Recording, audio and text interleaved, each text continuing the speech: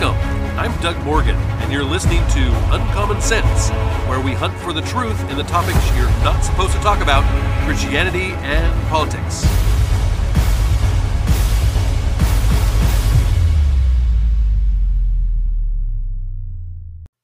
Every year, a large group of my friends get together for a disc golf tournament, or as my mom calls it, frisbee golf. This tournament takes place over 2 days, and we play three 18-hole courses during that time. I know it's quite a marathon, but it wasn't always 2 days. When we began, it was only in one day, and yet now we're getting a little older, so we've added an extra day. But but we call it the Green Jacket Tour because the winner of the tournament gets the honor of wearing a prestigious green jacket for the entire year. For you ball golf fans out there, you'll recognize the nod to the Masters green jacket. But unlike the Masters green jacket, our jacket was one that we found at a local Goodwill store and paid, I think, $2.50, if I can remember correctly. But nonetheless, the competition is fierce as there are a lot of bragging rights on the line, and the winner gets to pick next year's tournament and where it's going to be held. Our good friend Will does a great job of organizing the whole thing and pulling together prizes and everything. And I'm tasked many years with finding a place for many of us to stay for the weekend. And a big part of the fun is seeing all the guys again and finding a great place to do that. And of course, at an affordable price can be a really tricky thing at times. One year, I thought I had found the perfect place. It was a large house with lots of bedrooms overlooking a gorgeous river.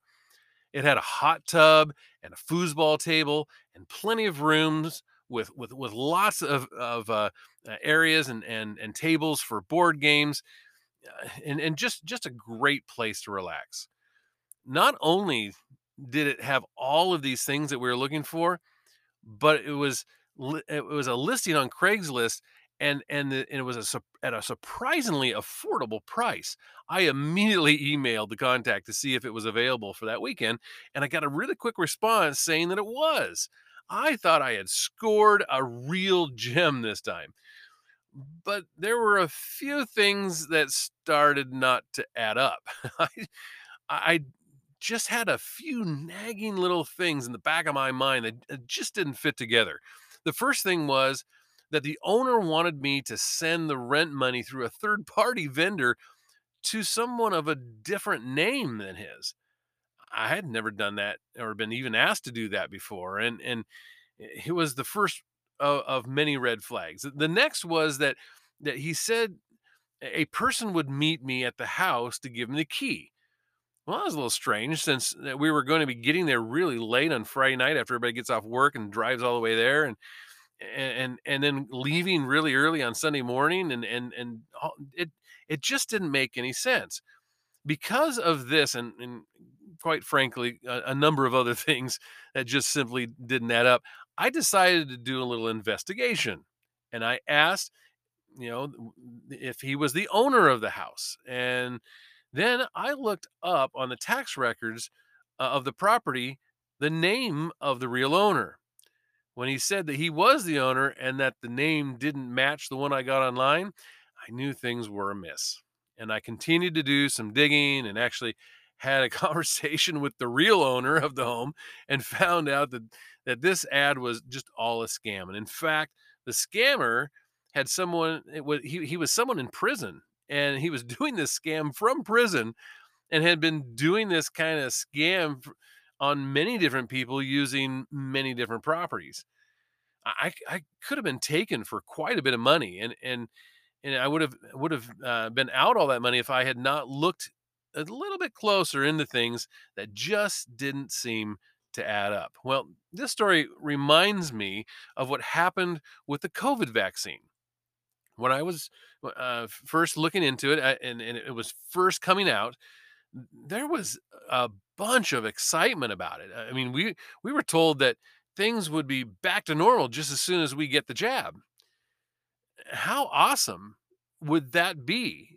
That we would be able to get out from underneath these lockdowns and just get back to things as they were.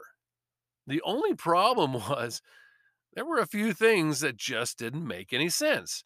Things like the fact that this was an entirely different kind of vaccine than we'd ever seen before, and they'd been working on it for over 40 years and never had one approved to be safe.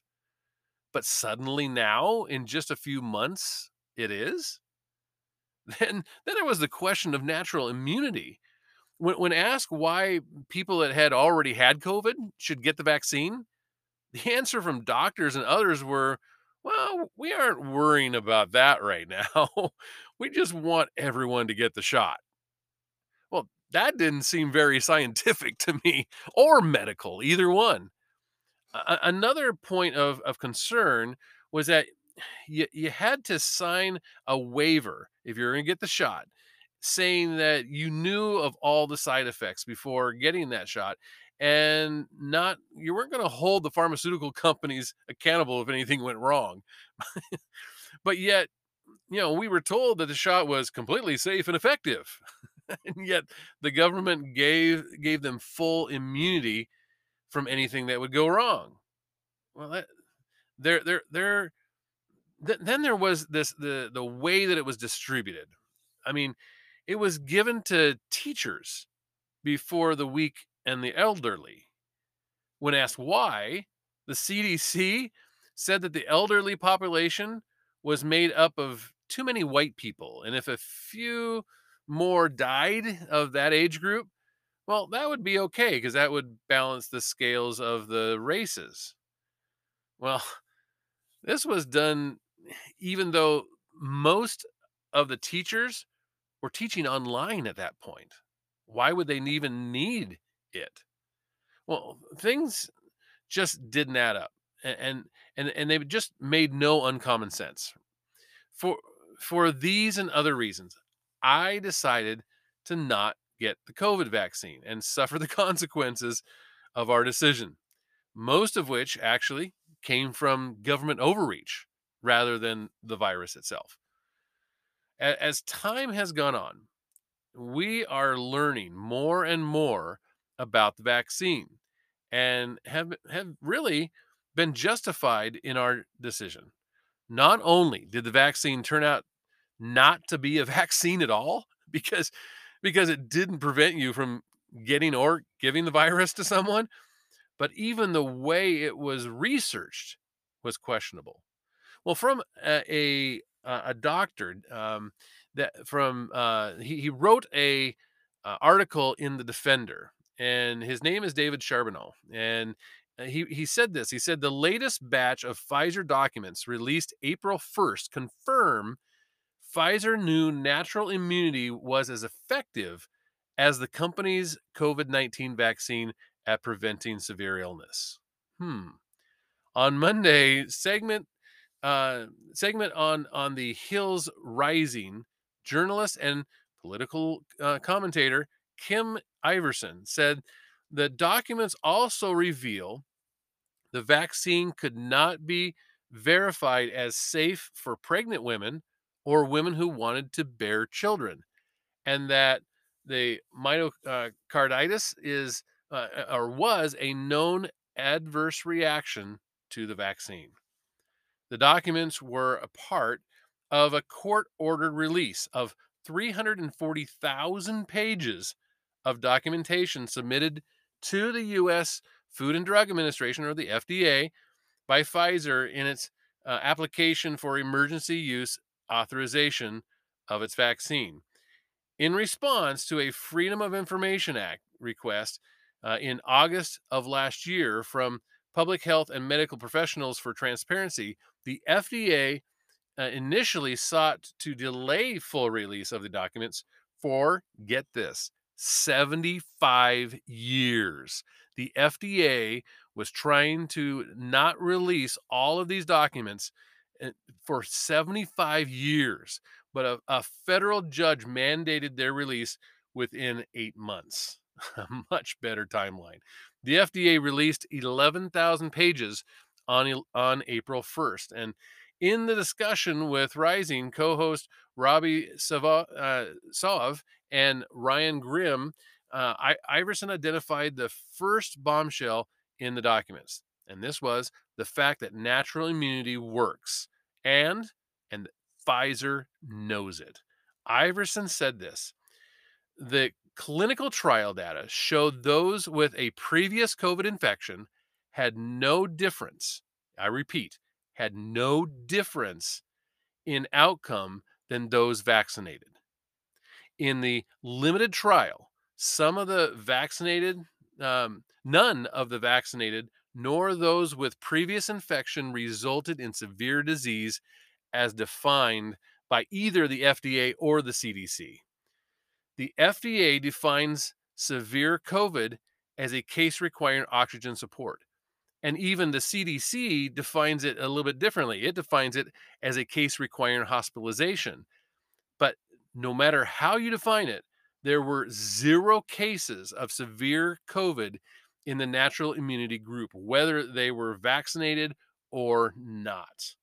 Now, Iverson also said that the data showed infection rates of any kind were statistically identical. Yes, statistically identical from the vaccinated and those with natural immunity. She said, quote, yet rather than say people with natural immunity doesn't seem to need the vaccine, which is what they've been saying in Europe, of course. For example, Pfizer instead spun their conclusion and said, quote, final effectivency results show that the vaccine provided protection against COVID-19 for participants with or without uh, effective prior infection. But what about adverse effects on young subjects? The clinical data also show Pfizer was aware of now well documented issues of more severe reactions among young subjects. Iverson said, quote, another revelation from the documents was that adverse reactions were more frequent and more severe in younger groups. The documents reads the adverse effects were generally milder and less frequent in participants in the older group, that's the 55 or over, compared with the younger group, and overall tended to increase with increasing vaccine dose. The study itself was for 16 and above. So the side effects were more frequent and more severe in people under 55, even though we know the younger you are, the less likely you are to experience severe COVID. Iverson cited data from the Lancet showing 16-year-olds have a 99.993% chance of surviving COVID. 30-year-olds, a 99.943% chance of surviving, and 50-year-olds, a 99.572% chance. The only with the 60 and older group is is there a drop below 99% survival rate. Consent forms show Pfizer was aware of the mitocarditis and the fertility issues. According to a consent form for trial participants, including the document released, Pfizer knew of concerns about the myocarditis and expectancy, um, mentioned that possibly the impact of the vaccine on women's reproductive health. Iverson said the form lists several possible side effects, including those two, which many of us we already know about. If you've been following even just this podcast, we've been talking about this. But the document says the rate of occurrence is 10 in 100,000 people for the myocarditis. And they don't even specify the gender or the age group. So that that's much the number 10 out of 100,000 is much higher than what they previously reported, which was 1 in 50,000 people.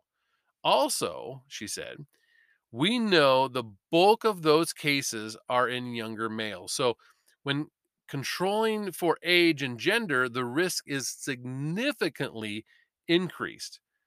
And why? Why? Because COVID doesn't really affect those really young individuals. And yet the vaccine seems to. The consent form also states the effects of the COVID-19 vaccine on sperm and pregnancy and fetus, or nursing a child. All of these things just simply are unknown.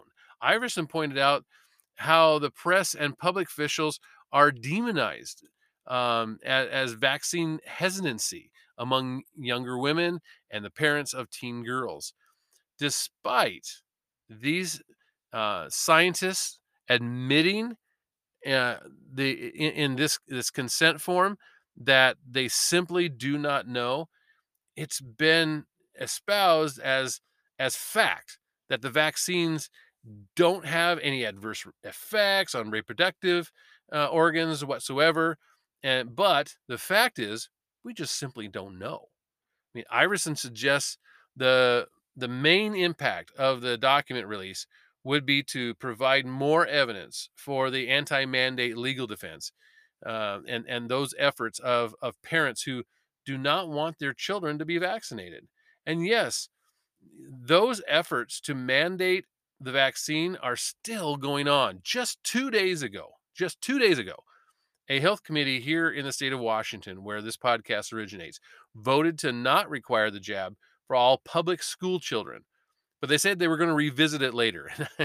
And I would venture to say that's probably going to be after the election, right? But this is not the only concerning thing about the COVID vaccine. The way that the data was gathered is in suspect now as well. From an article from BMJ.com, Paul Thacker wrote back last November that COVID-19 researcher blows the whistle on data integrity issues in Pfizer vaccine trial. In in autumn 2020, Pfizer's chairman and chief executive Albert Bourla, he released an open letter to the billions of people around the world who were investing their hopes in a safe and effective COVID-19 vaccine to end the pandemic. Quote, as I've said before, we are operating at the speed of science, he wrote, explaining to the public when they could effect a Pfizer vaccine to be authorized in the United States. But for researchers who were testing Pfizer vaccine at several sites in Texas during that autumn, speed may have come at a cost of data integrity and patient safety. A regional director who was employed at the research organization, and that research organization was called Ventavia, and it's a Ventavia research group, and they have said that the company falsified data, unblinded patients, and employed inadequately trained vaccinators, and was slow to follow up on adverse effects reported in Pfizer's pivotal phase 3 trial. Staff who conducted quality control checks were overwhelmed by the volume of problems that they were finding. After repeatedly notifying Ventavia of their problems, the regional director, Brooke Jackson, emailed a complaint to the U.S. Food and Drug Administration, the FDA, and Ventavia fired her later that same day. Jackson has now provided dozens of in internal company documents, photos, even audio recordings and emails to to prove her claim. Now, first of all, we see poor laboratory management.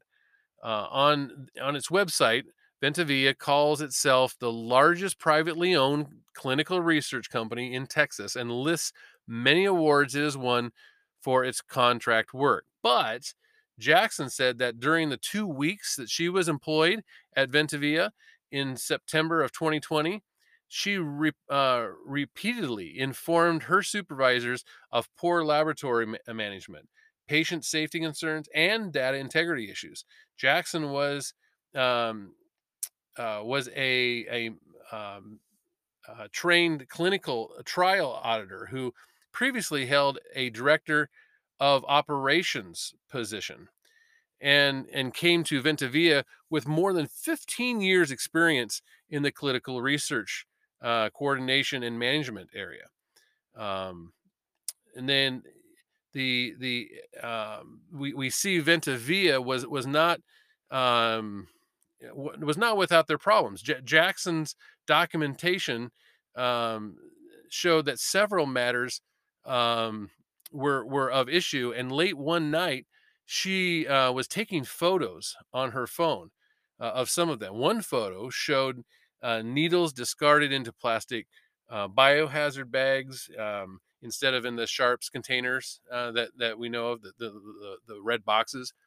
Another showed vaccine packaging materials um, with trial participants' identification numbers written on the within them, and they were left out in the open, potentially unblinding the participants, which obviously is a problem. Ventavia executives later questioned Jackson about taking the photos instead of what she had to say.